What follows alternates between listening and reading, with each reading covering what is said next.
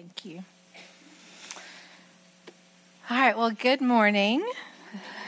I am very excited to be here and a little bit nervous, and so hopefully in a few minutes my heart will just settle just a hair. Thank y'all for smiling at me. It is a little scary to be up here. I just wanted to give y'all just a quick little bit about me and my family. Phil and I have been here for 22 years at First Evan. We have 3 beloved daughters, Olivia Grace, Layton, and May, and one new to us son, Chris, who we love, and who recently hung the moon and stars for our oldest daughter in March. You and I both know that is not theologically correct in light of our Genesis study, but you know what I mean. Phil and I are very recently empty nesters-ish, so that has been fun and wonderful and a little bit weird being home alone, so we're figuring out what that's going to look like. So that's just a little bit about us. So the first thing I want us to look at is just kind of a summary of where we are in this last week of study. So this table, I love charts and maps. I don't know if any of y'all are map people. If I could have made every slide a map, that would have been really fun for me. But this first one is just a little table that helped me see the arc that is in your books. It's what we've looked at all week. It's the story arc of the call to repent, of God's judgment, the coming Messiah, and then the new covenant.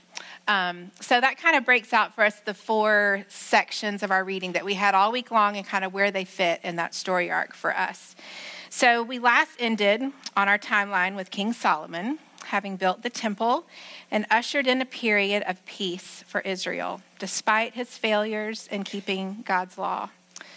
And Cricket walked us through the 5 books of wisdom literature last week and helped us see where all of that ties together in the midst of what we've been reading for the last 2 weeks. So this week, we saw the steep descent into judgment, a text that was heartbreaking and heavy and sobering. We surveyed an arc of Scripture that included the repentance, judgment, the coming Messiah, and the new covenant, all taking place and foretold under the umbrella of exile in Babylon. And as I said, I'm a map girl, so I wanted to see an idea of what this journey may have looked like. So you can see over to the right, Babylon in brown, and then Israel over there on the left in the bluish against the ocean. It helps to kind of visualize what may have been like being taken into captivity that far. It's about 750 miles from what I could find. That's roughly from here to way west Texas, maybe, perhaps on foot. There was a caravan. Anywhere it could have taken from weeks to months for each of these 3 waves of Israelites that were taken out and over. And just can you imagine seeing one wave of folks just taken away from you, and you're waiting, knowing you're next, especially if you're recalling the prophecy that's been told for hundreds and hundreds of years. So it just occurred to me thinking every mile of those 700 plus miles with the words of the prophets now realized and playing over and over in your mind. But God had a plan to return them to their land and to deliver them through his suffering servant. We know this to be the Messiah and the new covenant that he would bring about. So that's where we start for this week. What I wanted us to think about is, for now, they face the prospect that many among them might not live to see the end of their captivity or their days among the Babylonians. They had to find a way to live and endure in this place and these circumstances that they did not want. I think I've been there. Have you been there? I was reminded of the word sojourner this weekend, more than once and in many different settings. But over time, the Bible ascribes the word exile to us as well, those scattered as the church and grafted in as citizens of heaven, sojourners. So sojourner, that word, it's a person residing in a place that is not their permanent home. And of course, we know we can't place ourselves in every aspect of the stories we read in the Old Testament. But as always, we can form a deeper understanding of who God is and what his purposes are for us in his plan of restoration. So for our time together this morning, I wanted to think about, who is the exile here? Who is it that we're talking about? The Israelites, right? But let's look at this passage from 1 Peter. Peter draws a clear correlation. Look with me at 1 Peter chapter 1 and a few verses from chapter 2. Oh, y'all. This is the first time I've taught since I have acquired the need for glasses, and I didn't think about that, but I think I'm good. Just hold just 1 second. Okay, Peter, an apostle of Jesus Christ, to those who are elect exiles of the dispersion in Pontus, Galatia, Cappadocia, Asia, and Bithynia, according to the foreknowledge of God the Father and the sanctification of the Spirit, for obedience to Jesus and for sprinkling with his blood. So Peter addresses the church that's been scattered as the exiles. And we've got exiles here that we see in Israel taken to Babylon.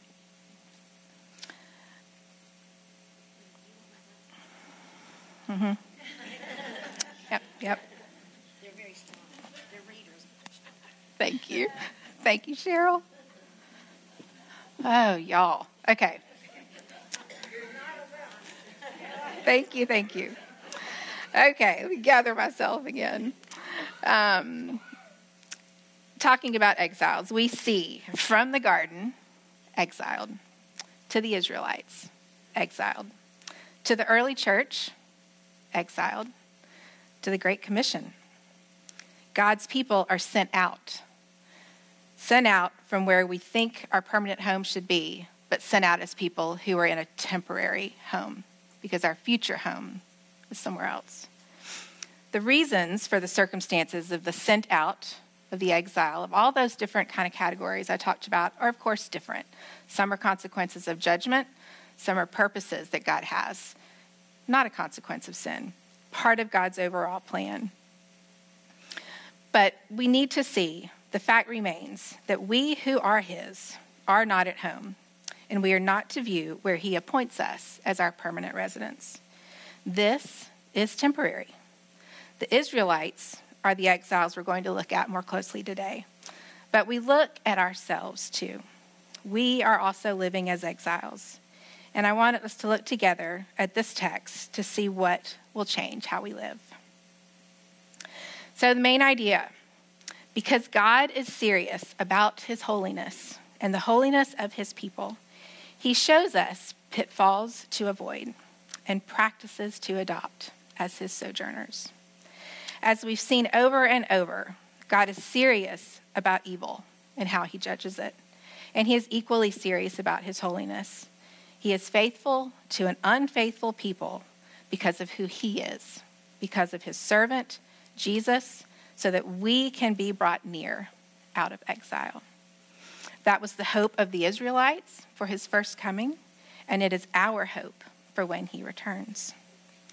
So we're going to look at 3 pitfalls in Deuteronomy and Ezekiel, 3 pitfalls to avoid, and we're going to look at 3 practices to adopt in Jeremiah and 1 Peter.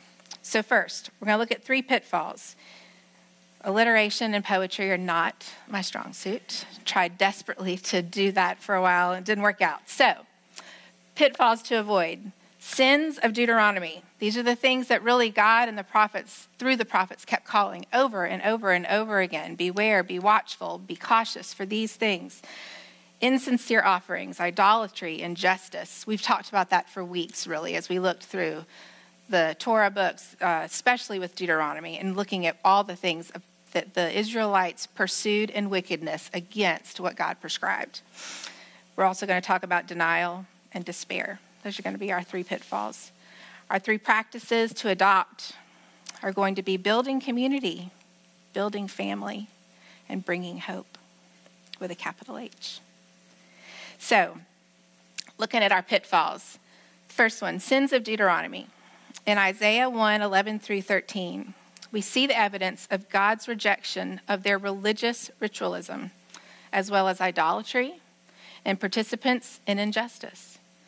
We've talked about idolatry in our small groups. I know ours did. We did for several weeks. And what that looks like in our present day life and what God calls idolatry. It's so much more than sometimes what we can be dismissive of. It can creep in very insidiously.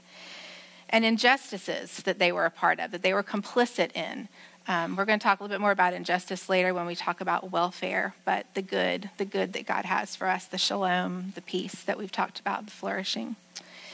So when we talk about religious ritualism, empty offerings, legalism is not the holiness God is after. The spiritual disciplines of reading God's word, bringing our offerings into the church, prayer, partaking the Lord's Supper, corporate worship, scripture memory, serving the body, all of these good things can become severed from the intentionality of our heart and mind. These can be hard to see. They can be hard to identify in ourselves. But we ask God to convict our heart by his Holy Spirit to show us where we need to confess and regroup when we're guilty of habitual practices. Detached offerings and religious habits are empty if there is no heart engagement by the Holy Spirit. Zoned out, rote, empty worship cheats both us and our Heavenly Father of his due, which is our whole heart and soul and strength. Sometimes we just need to ask him to restore our joy. So sometimes we're guilty of the other side of the coin. In this Isaiah passage, what to me is the multitude of your sacrifices? I have had enough, says the Lord. We read this passage, the over and over and over again of just empty offerings in vanity that the Lord then describes it. Sometimes we're guilty of indignant offerings. To me, this is the act of checking the box, or worse yet, willfully hardening our heart against God while going through the motions of an outward faith. Nothing short of our very lives in the form of a living, walking, breathing, daily sacrifice is due him. Offering to the Lord anything while we are unwilling to turn from deliberate sin in another area of our life is offensive to God. In vain, in this scripture passage in Isaiah, refers to the obstacle that this type of habitual practice is to growing in a personal and intimate knowledge of the Lord, which is what he desires for us, right? This is one of our first pitfalls to avoid: insincere offerings and empty discipline, because the only way we can know him and receive his righteousness is by faith, believing his work and nothing else. Some commentary from the Bible Recap. I don't know if y'all are familiar with that. Tara Lee Cobble. Christy actually recommended that to me last year, and it has been such a help to me. It's kind of a compilation of themes throughout Scripture, but when we're covering so much at once, it's really helped to draw some themes together for me. So if you haven't checked that out, I might recommend that to you. But this commentary from the Bible Recap puts it this way: biblical Christianity is not merely ritualistic. A return to ritualism is regression into spiritual slavery and can prevent mature knowledge of God, which is what Paul and the apostles labored for on our behalf. So the question I want to ask you as we look at this first pitfall, the sins out of Deuteronomy, is: where has my heart become disconnected and detached from spiritual discipline? And then if there is something that the Lord brings to mind, to confess it, regroup, and ask him to restore your joy in the practice. So the second pitfall to avoid I want to talk about is denial. During the study, I discovered Eugene Peterson's well-read description of how we're not to travel through exile. You may have read or heard these preached on before, but I love his words bringing out the sisters of denial and despair. He cautions us to be watchful against denial and despair because catastrophe comes to us all in some form or another. In this text, the catastrophe is the one of captivity. But when catastrophe strikes, even for us, and a person's world can feel like it is falling apart, denial refuses to acknowledge the obvious challenge before it. Have you been there? Denial says God would not possibly follow through on what he said when it comes before us. Denial says, surely God does not mean for me to endure this. Denial can say flippantly, the consequences won't be that bad. We saw some of these echoes in what the Israelites experienced. They heard over and over again what God would do, how he was compelled to act because of his holiness. And yet, perhaps they didn't really think it was going to work out that way. They were his chosen people. Perhaps it didn't really all the way really apply. So God gave the prophet Ezekiel to show them in brilliant, undeniable imagery that the coming judgment was very real, and to wake up, turn around, turn their hearts back to the holiness of God. We can take God at his word. We should do nothing less. He is faithful to do good to his beloved, and he is faithful to judge rightly. So a question for you when it comes to denial. In what area of my life do I need to take God at his word? The third pitfall. We've looked at sins of Deuteronomy, denial, and now despair. Despair is the sister to denial. Where denial won't look or open its eyes at all, despair can see nothing else but the devastation before it. Despair is vanquished, overwhelmed, pressed down, and giving up. Everything feels lost, and there is no hope in sight. God appears to have forsaken them, and he no longer sees them in their distress. Are you upended by an unwanted circumstance or hardship? It can be so hard to dig ourselves out. We have to seek out help. We have the body of Christ. We have the Spirit dwelling in us if we belong to him. But we're not meant to do that in isolation. This Ezekiel passage, chapter 34, verse 11 to 16. God the Master says, "From now on, I myself am the shepherd. I am going looking for them." Isn't that beautiful? I loved that passage in Ezekiel 34 that we looked at, where the prophet told them God will be the kind of shepherd that they should have had. The leaders had become corrupt, hadn't they? They were not leading them as a true shepherd should. And already he gives them that picture of what his shepherding looks like. That he would do away with the negligent leaders over them, the corruption.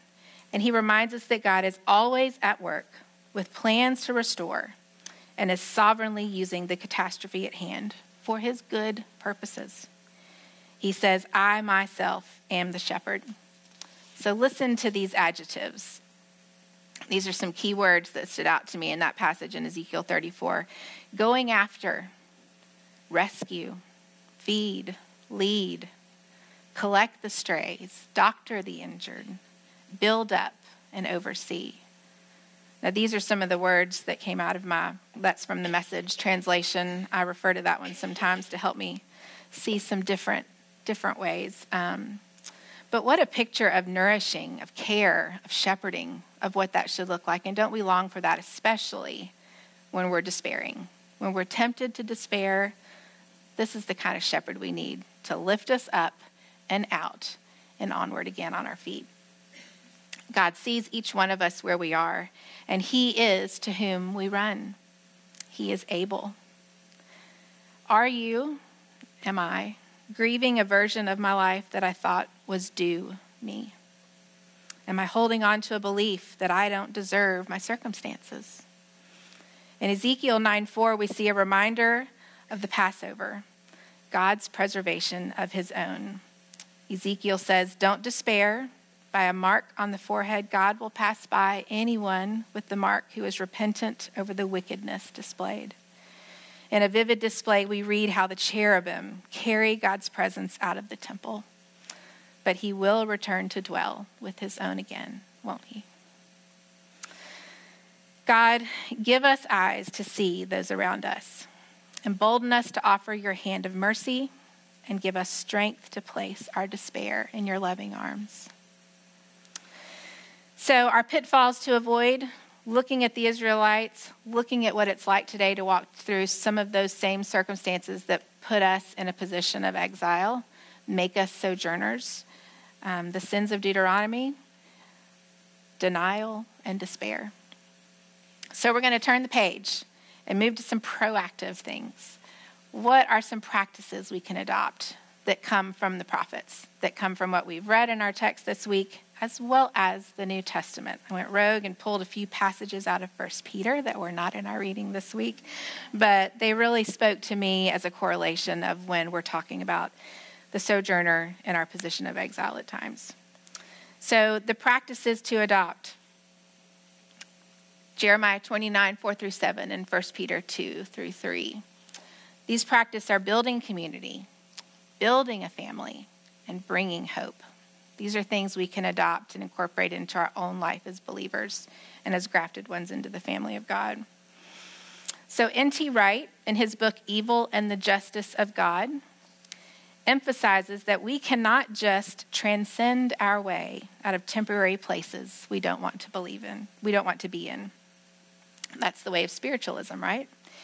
Checking out, disengaging from society and community, isolating. 1 Peter tells us who we are and what we are given. We must have those two things nailed down if we're going to make it in a place of exile.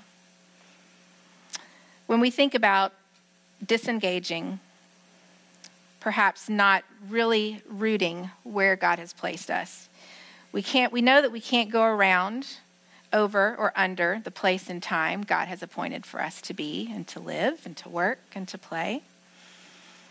This idea of going through it reminded me of a child's book I was reading to a dear friend's little girl the other night. I guess the storyline itself doesn't tie into what we're talking about today. But the repeated phrase in the book, some of you may know, is, can't go over it, can't go under it. Guess we'll have to go through it.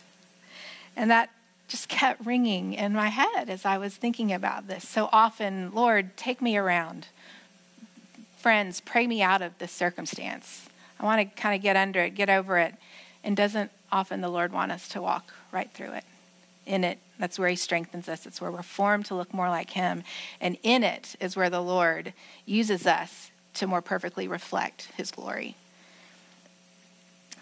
God desires that we go through it, sojourning our way, because it is in the as we are going that we are sanctified and we are reflective and polished.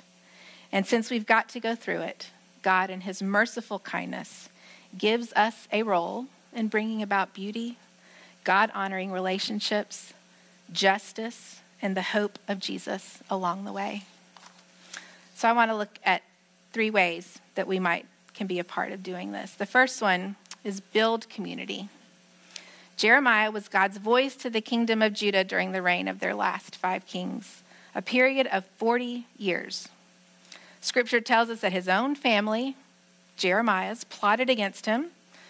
He was ridiculed. He was attacked by mobs of Judeans, the very people he was trying to warn and help that God had called him to, threatened by the king, persecuted under King Zedekiah's reign to imprisonment. And Jeremiah was there as they were led away into captivity amidst horrible destruction. Not only was his message not heeded, he witnessed all that God had warned would come to pass. Utter devastation at the hands of the Babylonians. And yet, have you heard this phrase before? Seek the welfare of the city where I have sent you. Jeremiah 29, this passage here. Oh, y'all, let me get ready. Get my glasses. You know what? Thus says the Lord of hosts, the God of Israel, to all the exiles whom I have sent to Babylon. Build houses, live in them, plant gardens and eat their produce. Take wives and have sons and daughters, and take wives for your sons and give your daughters in marriage, that they may bear sons and daughters. Multiply there and do not decrease, but seek the welfare of the city where I have sent you into exile, and pray to the Lord on its behalf. For in its welfare you will find your welfare. I don't know why, but it just hit me in a new way this time about seeking the welfare of the city where I've sent you. You know, Lynn painted for us that beautiful piece that's out there in the foyer with that passage, seek the welfare of the city you're in. And I think about when you're in a city that you've chosen and you get to be the benevolent hands and feet of Jesus because you love your city. That's kind of a different ball of wax than what we're talking about here, isn't it? They'd been brought into captivity, and they're told, seek the welfare of this city, Babylon, the people that have wrought destruction, and you have to live amongst, and I've told you it's going to be for a long time. That feels like a hard pill to swallow, do you think? Building houses, planting gardens, requires us to commit and engage with those around us. Seeking the welfare of those that have sought everything but good welfare for you. But that perhaps is what we call justice, God's justice. The beauty of it is that this makes us stronger, and it weaves strength into the community around us for his glory. This happens one by one when each of us knows our neighbor, gets to know our coworker, talks to the mom at a school event, knows the business owner that we visit every week. 1 Peter chapters 3 and 4 lay out in detail, which I'm not going to read this morning to you, but it lays out in detail what it means to live in unity while we're temporary residents. Love, do not repay evil for evil. Turn away from evil and do good. Seek peace and pursue it. This is what building community looks like. So my question for us this morning is, how are you building community in your neighborhood and in our city? The next one we're going to look at is building family. And the passage we read earlier in Jeremiah 29, of course, is speaking to the obvious of marrying, multiplying children, generational faith being passed down. But what God impressed upon me for this is the building of a spiritual family and legacy. And I have remembrances of Cricket teaching years and years over, leaving a legacy that we've all walked through with that and what that looks like. That is irrelevant to whether or not we are married, whether we have children, what stage of life we're in. Those things matter. We're to build legacy into them, of course, in our families if God has given that to us. But when we don't have that, does that exempt us from building in generational legacy of faith? I don't think this passage lets us off the hook, do you? So what God is saying is they are told, don't decrease while you're in exile. Build into the next generation. Don't stop what it takes to faithfully build into the family of faith, decade after decade after decade, because it's going to be 7 decades, right? What if they stopped? What legacy would be left to begin to take back and rebuild and regroup if they just gave up in despair or denial? Reminding, remembering, teaching, and instructing. This is a familiar refrain from Deuteronomy as well. And one of the things they were guilty of, which brought about their destruction, was forsaking that very principle. So, a failure to pass it on. We don't want to be guilty of that. You don't have to be married, have your own children to leave a legacy of faith. We know this, but do we live like it? Whether we have our own family units or not, God calls us to faithfully teach the next generation. And this is discipleship. How many spiritual children can you call to mind? Are you in relationship with your friends' kids, grandkids? Do you hold your own kids with open hands and invite those spiritual relationships in the form of other faithful men and women without ownership or jealousy? I am so grateful for the women who have poured into my daughters. Yes, it is my responsibility as their parents, mine and my husband's, but the immeasurable gift of those outside of our home who have built into them, prayed with them, looked at scripture with them, has made them stronger. Whatever age you are, it is not too late. What God has imparted to you, he means for it to be a gift to someone else in the faith down the road. So my question to you, how are you building the family of faith? In whom are you building a legacy? Our third practice to adopt, we talked about. Oh, y'all, I've already blanked out. I'm good. Build community, build family, and bring hope. And we know what that hope is. Not hope that the world offers, not the little h, not the fleeting hope, not the hope based on our circumstances or what's going right, but the hope of Jesus, the hope of eternal, everlasting promise. Jeremiah is not just the bearer of the prophecy for their destruction, is he? He brings the promise of hope for the restoration to come. Jeremiah 31 through 33 says, I will make a new covenant with the house of Israel and the house of Judah, and I will put my law within them, and I will write it on their hearts, and I will be their God, and they shall be my people. God graciously does not leave the Israelites to wonder what will come after their captivity. Through Jeremiah, they are assured that God's plan for them is to prosper them, to bring them hope and a future. In chapter 30, he says they'll no longer be enslaved. In chapter 31, he tells them specifically Israel will be rebuilt. In chapter 33, he says that health and abundant peace and cleansing for their sin is all going to come to them. And we know that the new covenant, the ones that comes to us as Gentiles, is that he dwells with us again. That is the pin that holds it all together, isn't it? His indwelling through the Holy Spirit. We don't have to chase an ark. We don't have to rely on a temple. But we have access to his holiness because of his perfect Savior, servant Jesus.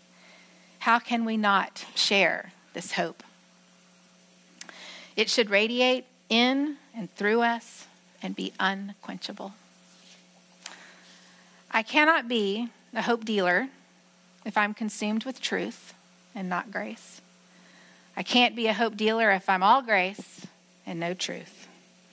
Either of those options is a false hope. Be a purveyor of the true hope. Be a hope dealer in the places where God has appointed you. So in closing, this passage from 1 Peter 3:15 says, but in your hearts honor Christ as holy, always being prepared to make a defense to anyone who asks you for a reason for the hope that is in you. Meditate on the hope that is within you. Thank God for it and let it spill out everywhere you go. So in closing, I just want to pause real quick to mention to y'all, I know Christy has encouraged you to think about attending the Sojourner event. We've talked about Exile, Sojourner. Sojourner is very close related. This is next Saturday, the 18th, with some of our missionary partners, Gabor and Edna Grace. And it's talking about walking together as sojourners, co-journers, what it looks like to have those conversations, to build that community, to build that family of legacy, and to bring hope in the city we're appointed in here. So if you haven't thought about going, I'm going. I know you probably know someone who is going, and I really hope you will think about going. You can register Sunday or call the church, and they'll help get you plugged in for that event. So I want to close with a short clip from a longer video from the Bible Project.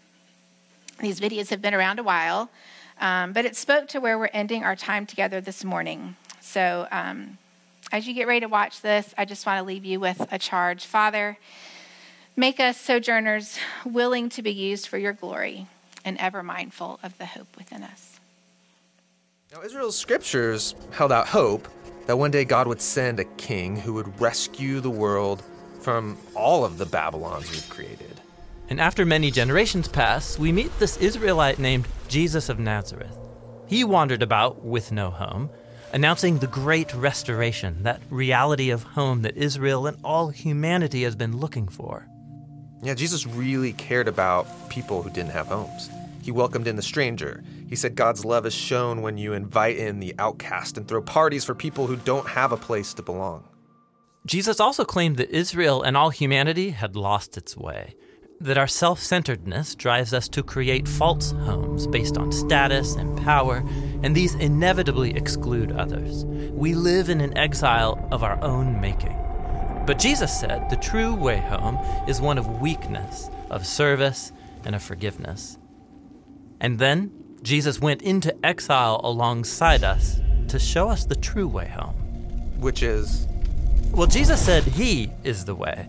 His life and self-giving love proved more powerful than humanity's failure. He opened up a pathway to our real home. And as Jesus' followers committed themselves to him, they discovered this new way of being human. They believed that the real return from exile had begun. And so they would call themselves sojourners or wanderers. Oh, right. They would say things like, the world isn't our home, and we're citizens of heaven. And so Jesus' followers remain exiles as they wait for that day when Jesus returns to transform this world into a true home.